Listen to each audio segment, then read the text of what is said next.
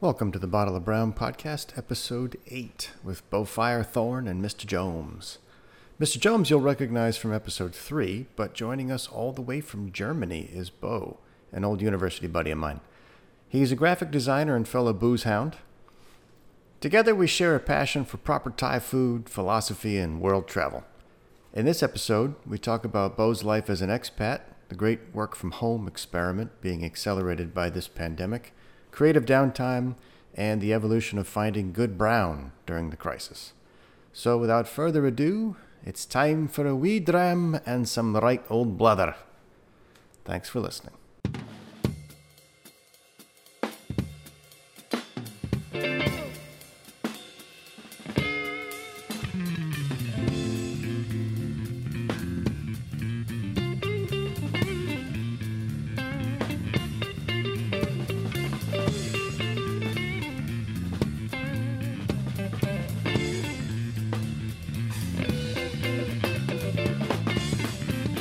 Yeah, so what time is it where you are?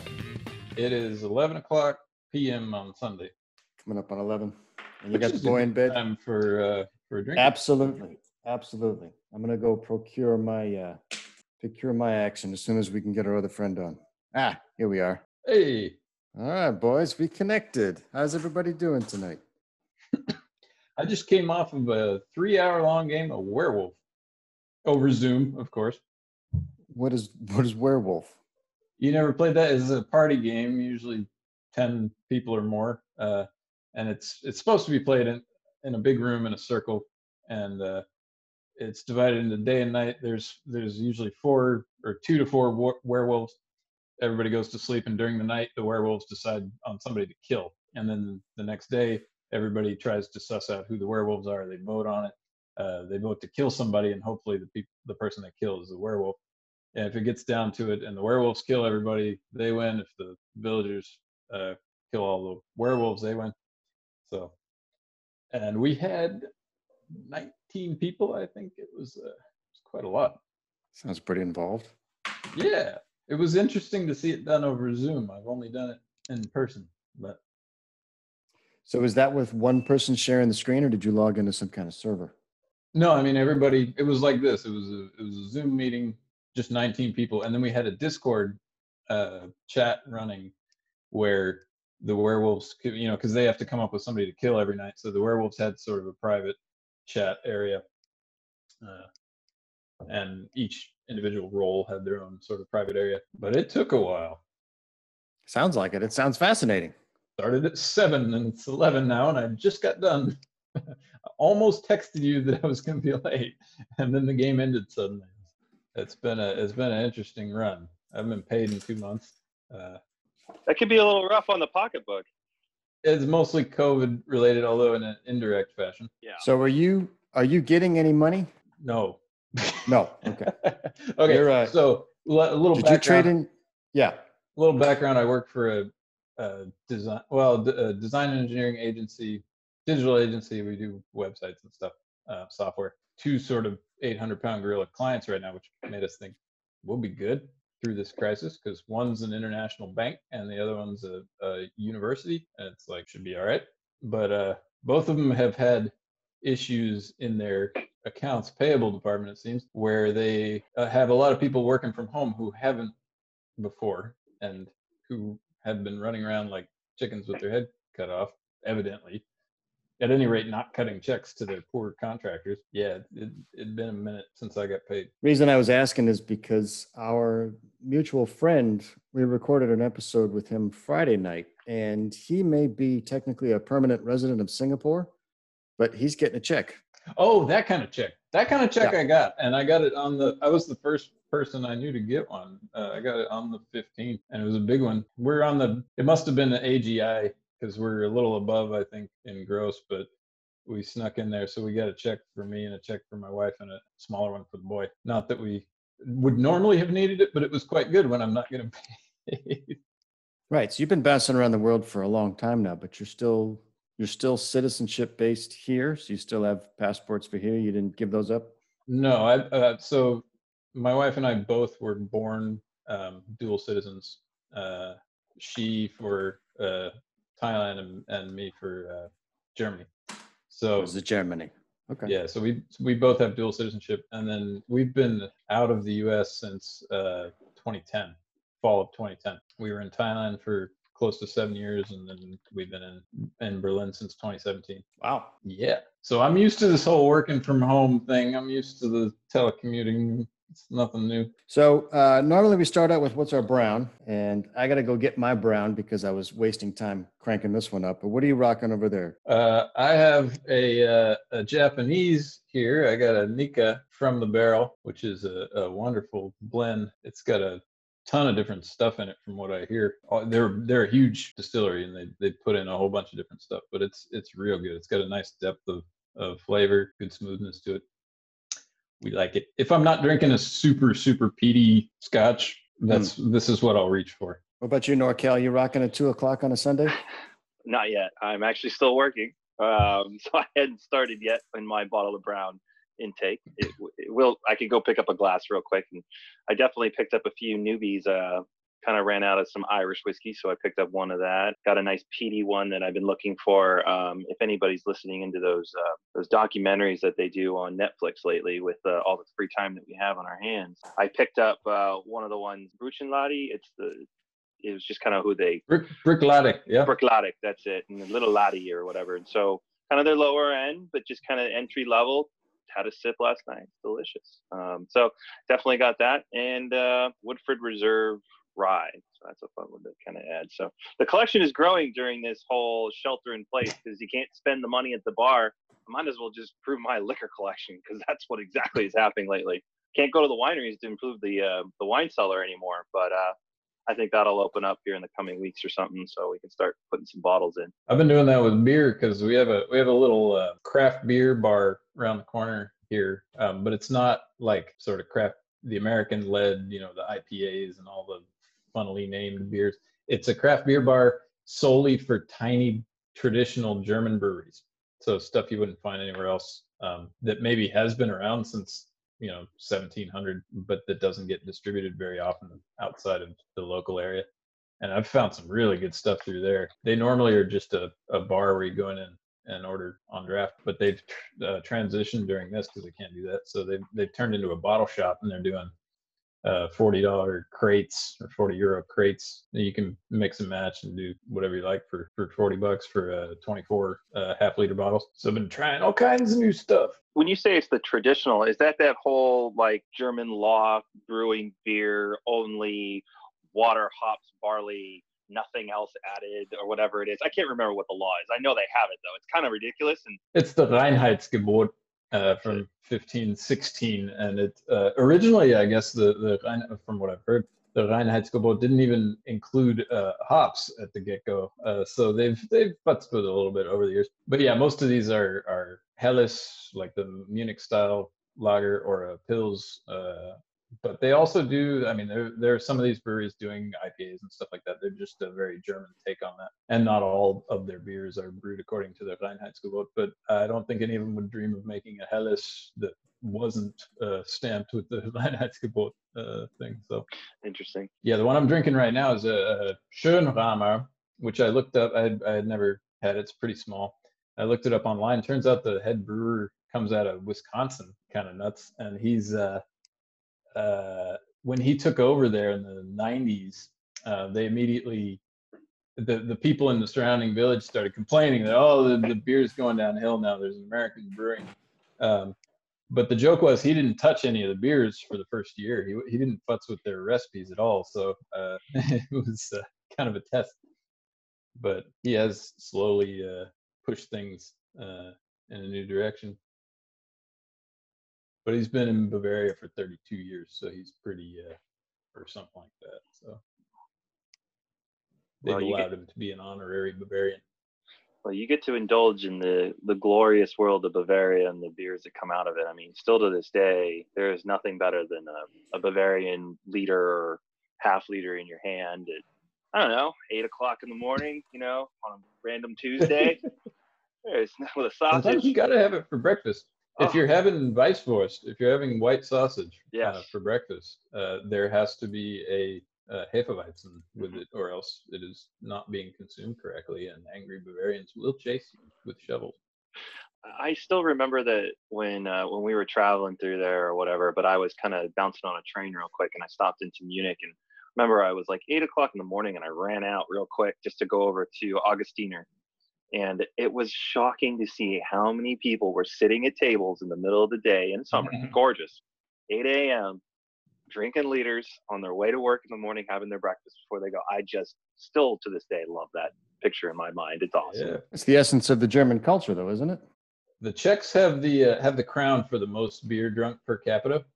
I think it's something like 140 liters per person. The Germans on average are only about 100, so it's significantly less. But what isn't included in that statistic is that the Bavarians push it way up, so they're actually close to, if not more than, the Czech folk. All right, so my brown is called Stronach. It's God a bless you. 10-year-old. It's 43%, and it's from Flaviar, my little whiskey club. I wanted a little tiny taste. I don't want to do too much because it is the afternoon here, but this one is a 43%, 86 proof. What I wanted to start off with is, this is coupled back on the episode that we recorded, which I believe is episode 3. But I want to jump on this because I found it a little fascinating. I also found it topical based on our last conversation.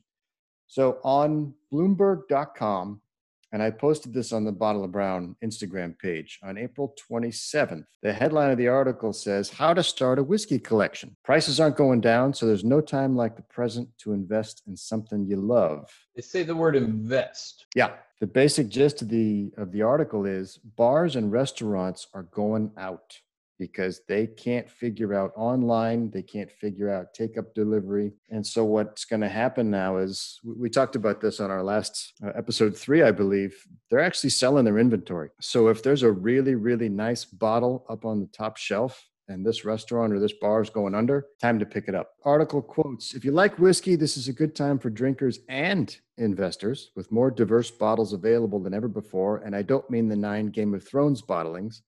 A new generation of collectors has embraced a boom in online whiskey auctions, too, which offer thirsty aficionados around-the-clock bidding from where most of us are right now, home. Prices have gone on and up, tariffs, blah, blah, blah, blah, blah, blah." But then it also speaks to the possibility of picking up a really, really good, rare bottle from unlikely places. Thoughts on this? Is now the time to invest in a whiskey collection? I call bullshit on the entire concept. I'm not a collector. I dearly love whiskey. I dearly love all kinds to some extent or other, but I don't know. I feel like people get way too serious about this stuff. And if you ever buy something without the intention of drinking it in the next 5 years, like, just do something else, man. Like, whiskey's for drinking. It's for enjoying. It's for inviting friends over. I'll splurge and buy $100 bottle and blow it all with friends on an afternoon or weekend. But I feel like people push it past where it makes sense anymore. I mean, there's a level playing field where you're either, are you hoarding it or are you collecting it? Like, I mean, obviously I have an extensive wine collection, as well as then kind of the booze has been growing in the sense of some stuff that's out there. So I do seek out some of the rarer stuff that is available, in the sense of stuff that comes out of the Sazerac distillery and whatnot that I've been able to find. No, I don't take those down in 10 minutes. I mean, I have them just kind of on a shelf, just waiting for them. As to the point here is that there are some of the local ones here in the Bay Area, they are selling a lot of their top shelf stuff. So you can get a bottle of Pappy's Van Winkles for $450. Is $450 reasonable for a bottle of Pappy's? I don't know. To your point, yeah, I think it's totally time to consume as much as you can with friends around. What sucks is we can't have our friends around to consume. So it sucks. All good points. All good points. What I think is, I like both points. I don't disagree with either of them. It is a very nice example of supply and demand, because something like what you see on screen now, which is the Yamazaki, like, they choke supply on this so that they can squeeze out $4 or $5 grand per bottle. And the idea of getting one of these is, it's all bragging rights. Like, anybody who drinks one of these bottles, unless it's a super I got the one on the right, but it's special not occasion, a super fancy one. It's like $120 bottle. No, and I don't know that there's some mountaintop where you get barley or some Speaking of which, special magic tree that they make the barrels out of. Like I don't really understand how you would value this as something other than, yeah, it strikes me as similar to the wine industry. It's, a grape is a grape is a grape. Now there are going to be Mhm. variations in it, but the DNA of the grape is the same. The genetics of the grain is the same. So they're the intentional Mm, scarcity. I mean, Not from what I hear, Hibiki did that, or the Yamazaki did that with Hibiki, where they intentionally strangled availability. Like it used to be cheaper. It used to be some things I read said it used to be better, and they sort of simultaneously made it less available and less good and charged more for it. Well, Jay, you're about to get into, yes, there is a difference, and I agree there is a difference. What I'm curious about is there's a $6 bottle of wine and there's a $3,000 bottle of wine. Now you're telling me that the crafting and the ingredients are going to be 1,000% better. So the no. delta in It value. it's a prestige. I mean, yeah. I mean, look. At the end of the day, your sourcing of ingredients can dictate cost because of prestige. You know, simply put, if you buy something from Napa County, if it says Napa County, it's immediately worth more money than if it was from Sonoma, Monterey, Santa Barbara, San Ynez, blah blah blah. Obviously, those are kind of the genetics that come around for its procurement, and then from there, yes, there are some extra added costs that come from a strong winemaker, a strong winery, prestige for how old it is, other reasons like that.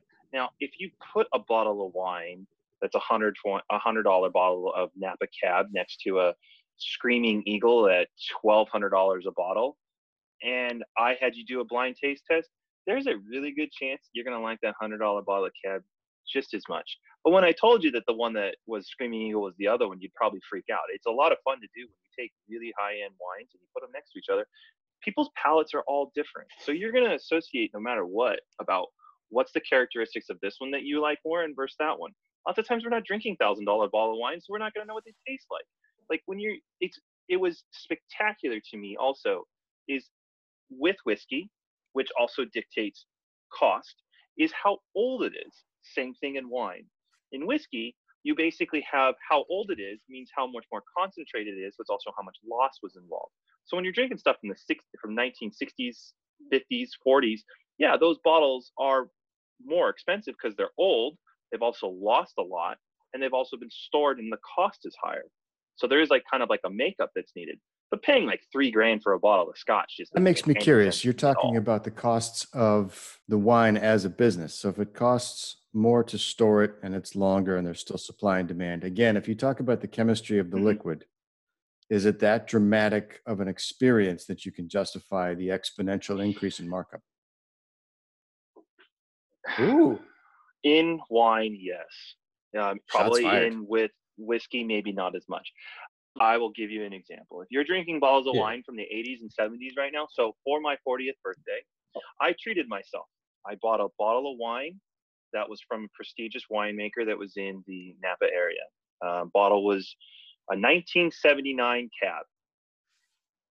I bought it for nostalgic reasons because it was, a 40-year-old grape, and it could have been literally harvested right around my birthday. And saying that, I wanted to know what it was like and what it tasted like. What you will find is that the characteristics coming out of things that are that old are mind blowing. They are absolutely crazy on depending on what the weather was like, what came in, and all the contrast of soil content, air, cool, drought, stress, harvest, everything goes into it. So I'm just saying this in the sense of wine, not as much as whiskey. But I will say that if you wrap your lips around something that's like I had a 1988 Cab also, and I was shocked that it tasted totally different in the sense it had a sense of pepper and different other flavor profiles of plum and cherries that come through.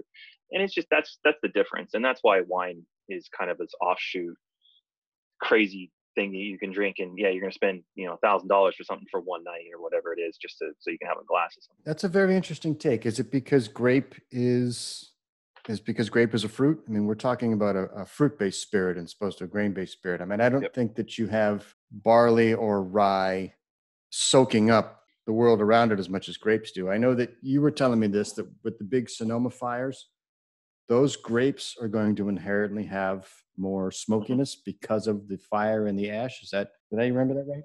Kind of close. Simply put, when smoke gets near grapes that are in that stage of their life, they take on an oil that goes onto the grape skin, and that oil, when crushed, fermented over time, has a characteristic taste to it that doesn't taste good. So your only other options are dump it or mask it. And so masking is done by taking wine, putting it in another kind of barrels, and these barrels are been known to be bourbon barrels. So it brings us full circle.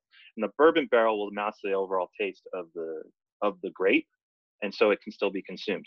Is it different? Yeah. Is it hot? Oh yeah. It's just different. It's another characteristics. It's another market that's out there.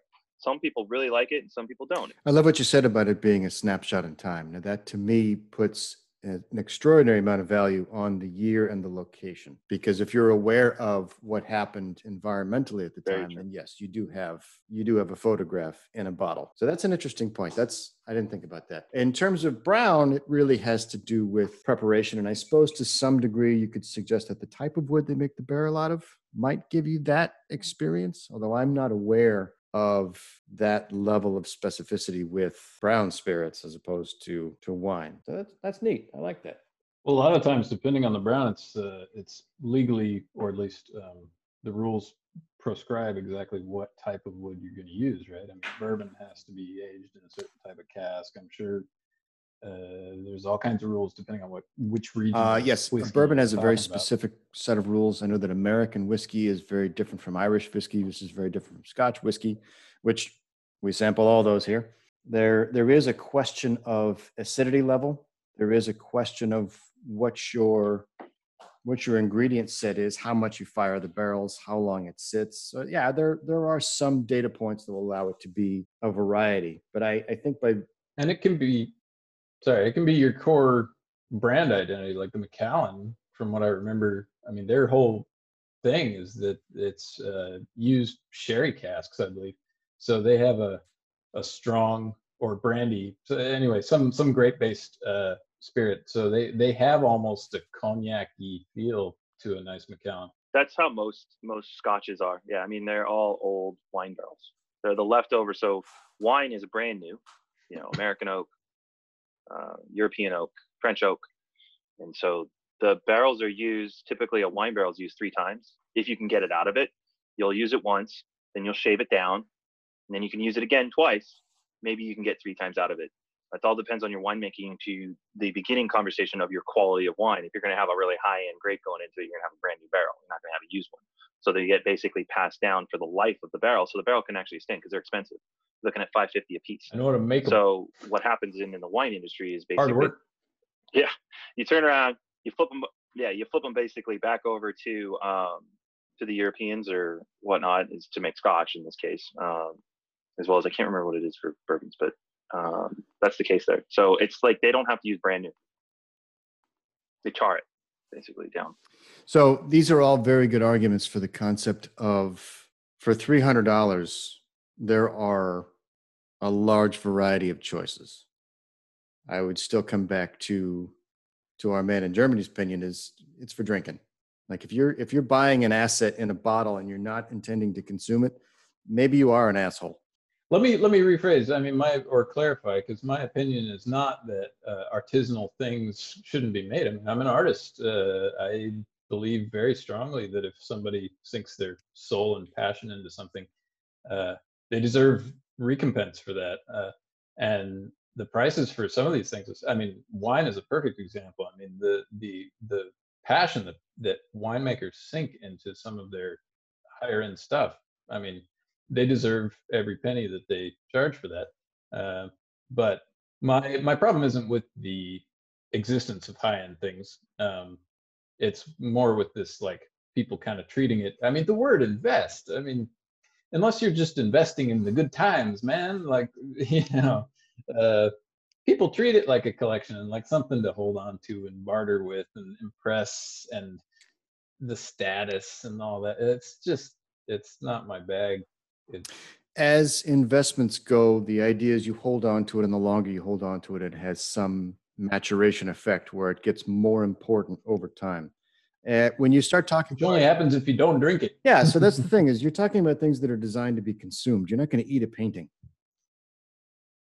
So my issue with where I think you're going, which I agree with, is if it's something that is to be consumed and its purpose is to be consumed, the idea of holding on to it as an investment, it's like a car you don't drive, a bottle that you don't drink. It's a waste. I don't like.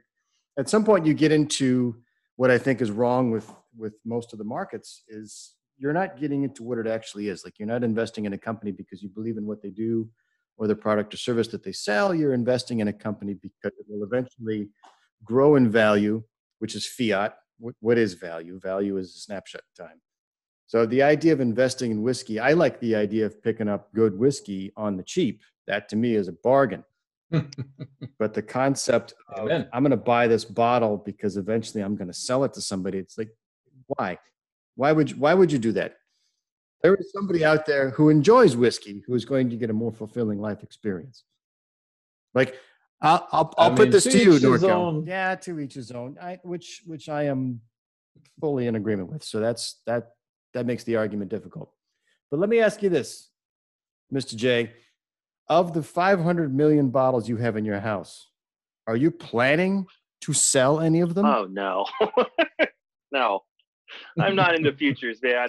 Case in point. They will go down your throat at some point. I will say this, is with the booze side, there's not a problem in shelf life. And the wine side, there is. So it's like I have to be in a sense of consumption in the next 5 to 10 years. I have to turn over the whole inventory because I don't have anything that will sit that long, because there's a peaking point in the world of wine, in most wine. If you get into old world stuff, it can be a little different. But for the most part, stuff made here in the California or US side of stuff isn't necessarily that old world. I mean, to your point, I remember stories of people that would pick up, when you buy wine in Europe, it's all done on the futures.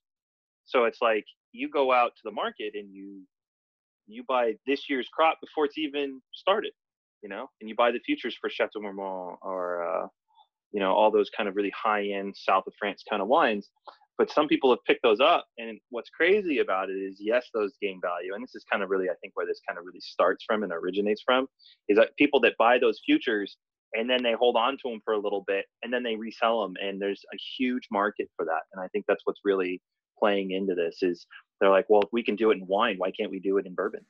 Why can't we do it in Scotch? We should totally be able to do those. That's kind of, I think, what the building point is of this is like, well, where can I turn a buck in this market? I like the idea of, so this is the capitalist in me. This person who runs this bar that has all of these nice bottles made an investment probably in branding or in the concept of bringing in a higher clientele, with the concept of either being known for a certain level of quality in their services or to perhaps make more profit off of their existing clientele. And guess what? The market shifted. Nobody plans for a pandemic. This is a crisis. One word for it. And if you're not prepared for a crisis, sorry, man, those bottles are assets that somebody else values. Get rid of them. But you're probably not going to be able to get rid of them for the price you bought them, which is a good opportunity for somebody else who does have money, who is willing to spend.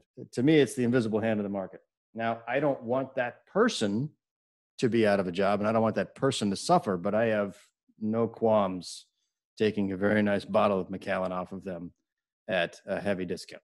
I haven't really seen him on the discount side. I've been seeing it more on the markup side, basically to the point of looking for rarities in the market that you can obtain in a short period of time versus having to seek them out over a longer period of time. To the point that I started with, finding a bottle of Pappy's for $450. It's a lot easier than me trying to find one for $1,000. Yep. I got a bottle of WL Weller that I picked up at Bevmo here for $18.50 on discount.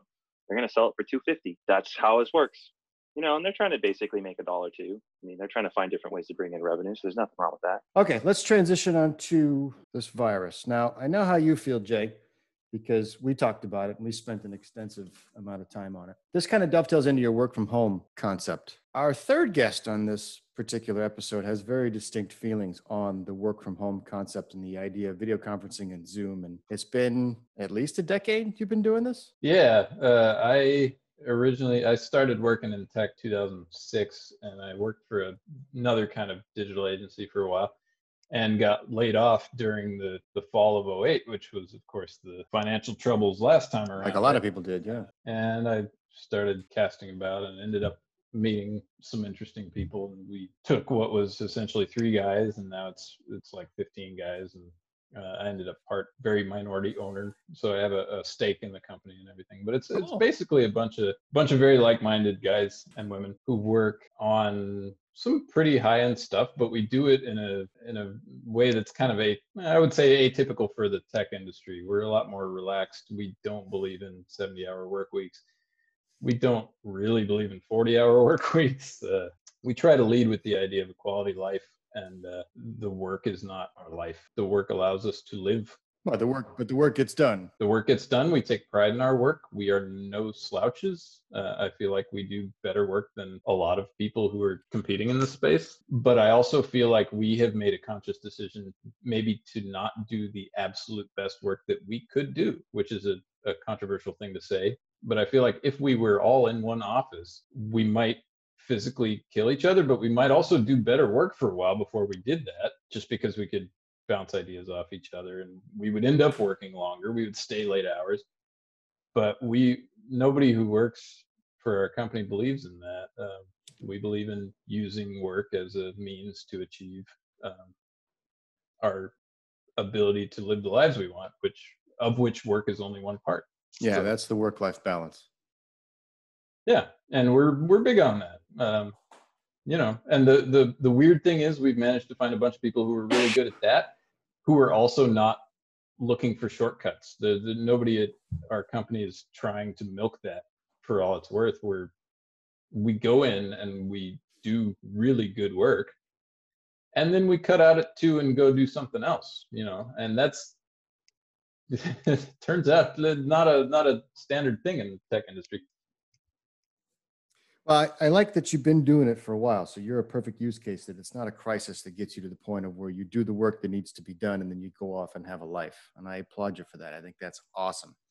What I wonder is if people really understand that now, because I've said this before and I'm a big proponent of it. If your method as a manager of managing people is to know that they're in the seat at 8 and they clock out at 5, then you're an asshole, because you're not actually measuring performance. You're just putting chains on somebody. And what I've found, which is pretty typical of most people, at least anecdotally, I don't have any data to back this up, but remote workers in general seem to have discovered that it's not 8 hours that you get your work done in. Now, if you're a guy like Tim Ferriss and you figured out the 4-hour work week, it means now you have 10 jobs, because he wants to work 40 hours a week. But the concept of your work can be done in less time if it's concentrated and if it's what it's supposed to be, and it's not supposed to be punching a clock. Part of what we've been talking about these last 2 episodes is what happens now when it's not a 40-hour work week because you had to clock in at 8 and you had to leave at 5, you take your 2 10s and your hour lunch. What does it mean now to measure performance? And what Leon Coventry from episode 2 said is, no, I have to talk to people. I have to get in the office. I have to have that physical interaction. I need to look at somebody. I need to look them in the eyes. I need that visceral one-to-one human experience. He says, you get it over a camera, but you don't. And then what Jay was talking about during our episode is he says, I don't ever want to see these people again. They don't shave. They smell. He's like, fuck it, dude. Let the video conference be the way we do things if the work is digital, such as spreadsheets and so forth. So I'm interested in your take, having done this without a pandemic or without an economic crisis or any of that. What's your take on, from now on, you think things are going to be? Well, I'll tell you, the thing that I mean, obviously both perspectives are right. And it depends entirely on what job is being done. Our company is 100% remote. There is no office. Everybody lives in different places. We have people as far flung as, from the Bay Area to Oaxaca, Mexico, to Pakistan, to Florida, and nobody needs to see each other to do their jobs, except, and this is very important, one person who drums up new business, who goes out and talks to clients, and who makes personal relationships where when that person we have a personal relationship with moves to a different company, maybe they bring us over as well, and and that stuff, yeah, you can't do that over Zoom. I mean, you can't maintain a relationship of that sort, a business relationship, where it's not based. I mean, the thing about our company and our coworkers, most of us have been there a long time. We're very good friends as far as coworkers go. We try to do meetups every couple of years where we'll do something. We'll go raft a river, or we'll do a camping So you trip do or have something. in-person team building experiences. We try to. It's sometimes pretty spotty. I mean, the last one we did was probably 2017 or 2018, and then before that it was 2015. So it's like we try to do it every other year. Sometimes it ends up being 3 years. So we were originally planning on doing something this year, probably better that we all slacked off on that. But that's the thing. Our company could run without those in-person meetings, and it does often, except for that one very specific case where you need to maintain personal relationships to keep business coming in. It depends on the job. Yeah. My job, I don't need to see anybody. I don't need to talk to people. I've run, $1 million sort of software buildups and stuff in record time from Thailand when the business was in the Bay, and we made it work. We had to have meetings constantly with the client, and that was fine. I mean, we made it work. Communication in that sense is fine, but it wasn't relationship building. And so maybe that's where the distinction is between getting a task done that you've already decided on versus building a relationship over time. There's the factory worker who needs to go to a factory because they need to build in a factory because they need to achieve at scale. So you can't put a 3D printer in every house, because then that whatever it is that you produce needs to be shipped. So either you got a truck going to a house, or you got 500 people going to one factory where all the 3D printers are, and you bring one truck. Those are the ways that you can divide that part up. When it's a human interaction, I talked about this on an earlier episode, but the Japanese will fly 7,000 miles to look you in the eye and shake your hand, because there is just something about technology that is still impersonal. And like, this was true in the 80s. Now you might have to be worried about deep fakes and all sorts of other malarkey. But it's a good point. I wanted your take on it, because I do know that you've been remote for that time, and I do know that you've been successful. There still seems to be a human element. There probably will always be human element positions. But the general consensus that I'm seeing is more and more of those jobs are either going to robots/AI, or they're simply digital and can be done from anywhere. Well, I think there's been a huge sort of resistance to this idea in a lot of different jobs, and it's all artificial. It's built up. It's inertia. It's conservatism. It's something. And you mentioned it with the idea that 8 to 5, you've got to be there in the office, and that's the only way to measure progress. That's one example of it. But I mean, all of it, even the idea that like people sitting there and doing other things at their computer, browsing Facebook or whatever, that's wasting the company's time. A lot of professions, I mean, I can only talk from my perspective, but I'm in a creative profession. I'm on the design side, so rather than the engineering side, which both are creative, but I end up expending these sort of creativity cycles, and that's how I earn my living. And I can't do that for more than an hour and a half or 2 hours at a time. I would consider a 2-hour chunk of design time to be incredibly productive, but I can't maintain it. If I keep that up, I'll burn out. And it's simple maintenance that every 30 minutes, 40 minutes, normally I will finish the immediate task that I'm working on, or get to a point where I can wrap up.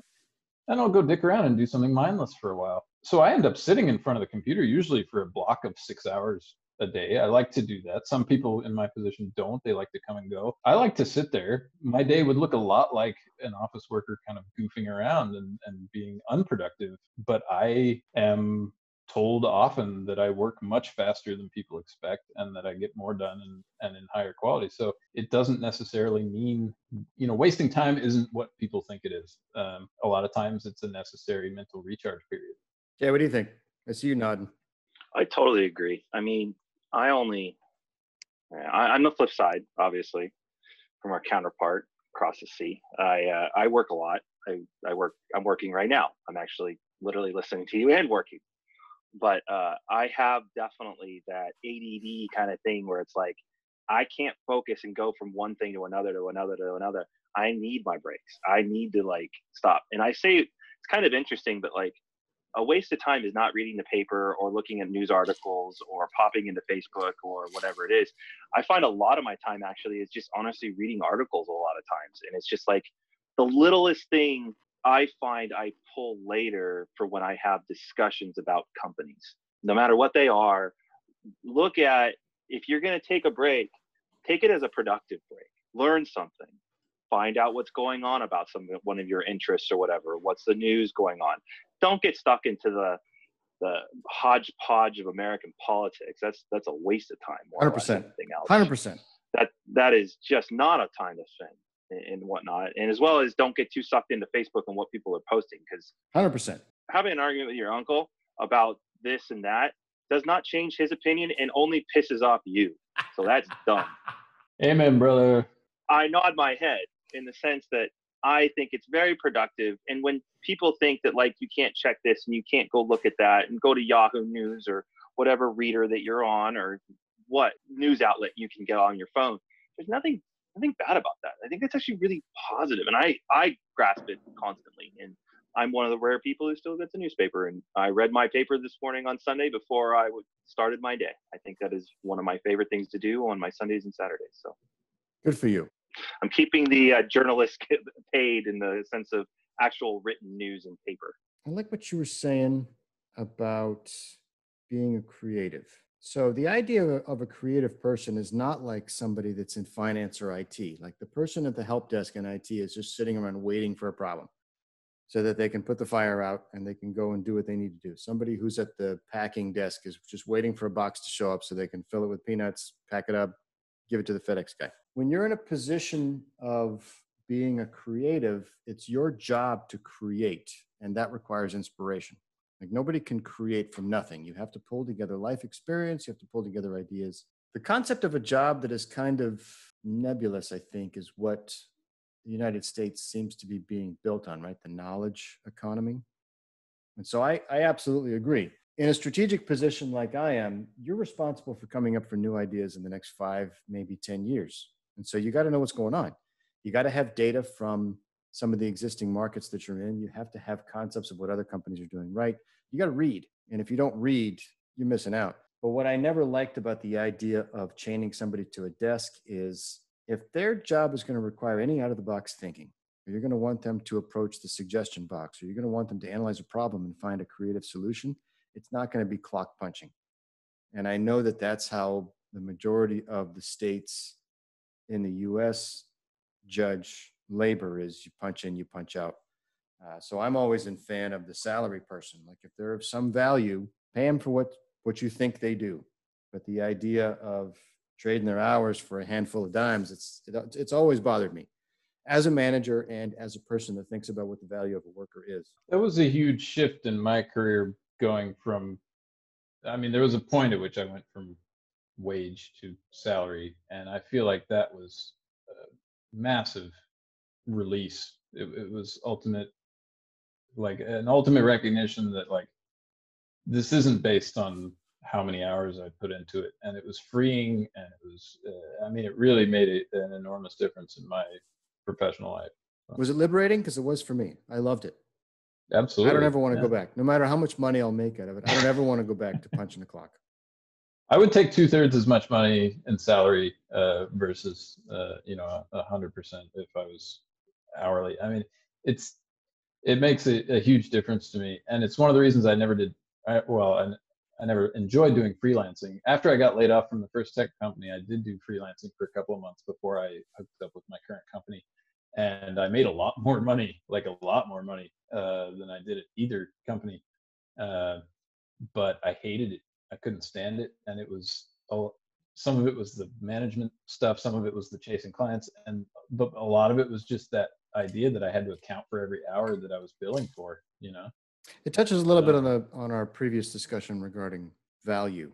Like the wife has switched over from doing an hourly bill, which I've never agreed with, to a monthly subscription model, which I think is the way the world is going. I'm a big fan of subscription services. What she effectively said is, here's what I'll guarantee you for this monthly stipend of us doing business together. She says, but here's also what I'll give you. I'm available at any time within these hours. I'll do whatever you want me to do within reason, given these specific parameters. But if it takes me 40 hours to do it, you pay one fee. If it takes me 1 hour to do it, I've been doing this for 20 years. So what you get is the value of the work. And as a result, similar to what you're saying, is there's less distraction about what the value of an hour is. There's less worry about how things get invoiced because it's just a flat fee. And it puts a little bit back on the client to say, I need more of your time. But in terms of the relationship, I think it builds it. I think it keeps her less stress-free. And I think it's just a better way of doing business. Like, I don't care how long it takes you to do it. This is what I want to pay. Well, and there's a perverse incentive, of course, for hourly work. I mean, again, like I said before, I have a reputation for being faster than a lot of designers. That wouldn't be my reputation if I was billing people by the hour. I mean, it just wouldn't. I wouldn't have any incentive to do that. Like, let me have this job, and I'll only bill you half as much as the next guy.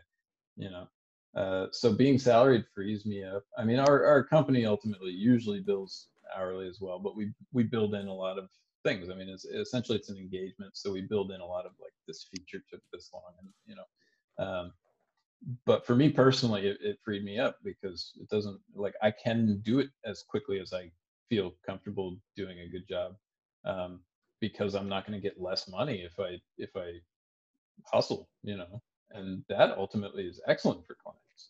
Yeah, I think a client knows what budget they're working with. So if you can tell them this is it, that solves the budget problem right away because they know whether or not they have money for it, and they know that the job will get done. Then you can get into customer service of levels of satisfaction and all that. The challenge that you're running into, which I remember when my old man was an executive and I was 20 something, fresh out of school. We're no longer chain smoking and drinking beer all night and waking up to the Sublime album and listening to the ocean. I would pop in from time to time to see what he was doing, and he was usually doing emails or he was reading the paper. And I thought, great, this is what a CEO does. He sits behind his desk, he reads his paper, he drinks his coffee. I'll take it. And then you get into the idea of, at the other end of the spectrum, what Elon was talking about is you should be paid in proportion to the problems that you solve. And in the correct sense, the chief executive is solving the biggest problems that the organization is facing. There is obviously rife opportunities for abuse in that system, but the job should dictate the value, and the job should dictate how you spend your day. And creatives need time to be creative. Strategists needs time for strategy.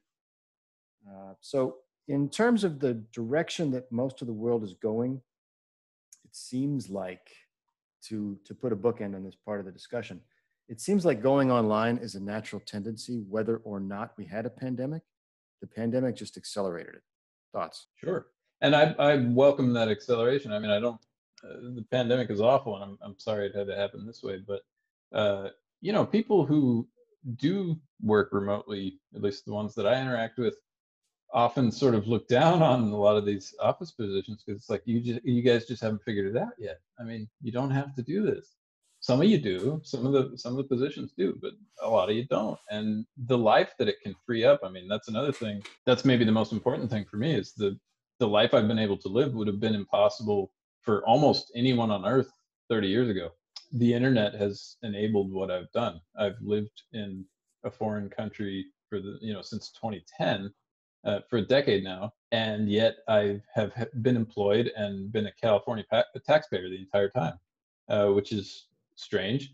It allowed us in Thailand to put away enough money to have our first apartment, and it's a weird, privileged way to live in a country like that. And in Germany, it's got its own set of problems, which I'd rather not get into.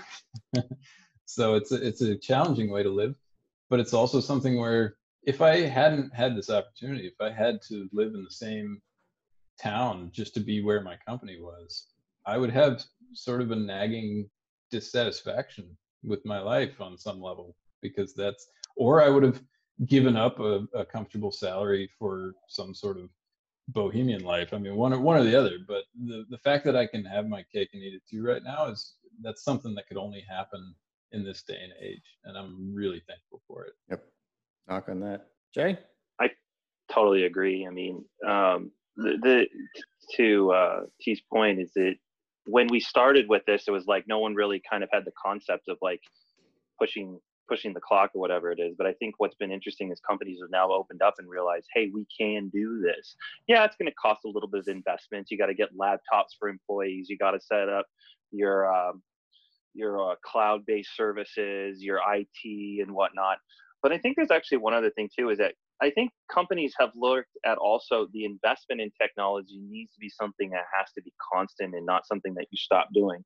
It's that, too often that like we look for the easy way out of all of this, where if I give you a laptop and a login, you should be fine. And the reality is it's not. I need support. I need the company to continually support us. I don't want to have you take the shortcut. And the shortcut can be outsourcing your IT, whatever it being, like one person can fix it all from a computer. And the reality is that doesn't always work. So I think there needs to be a contrast going forward that companies need to actually, one, grasp the fact is that technology is an important thing, but also still pay for it, and know that you can't have a quick solution that can come from India or Pakistan or something like that, is in the sense of IT assistance and help. You're going to see that, too many times when this happened, like people were having way too long of wait calls trying to get to India. And then all of a sudden India's whole system went on lockdown and no one could even answer the phone if he wanted to. So like it definitely exposed a risk in companies.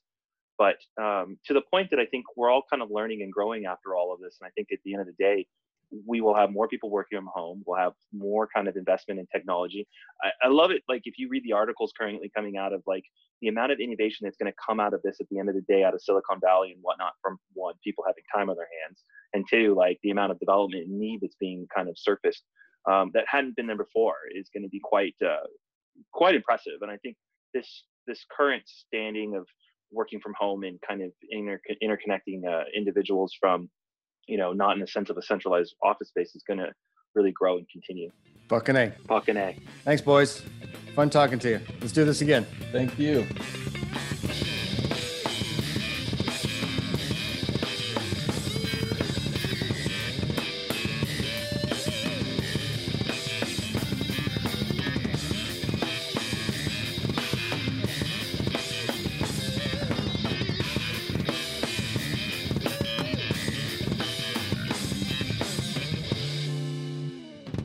This place is dead anyway, man.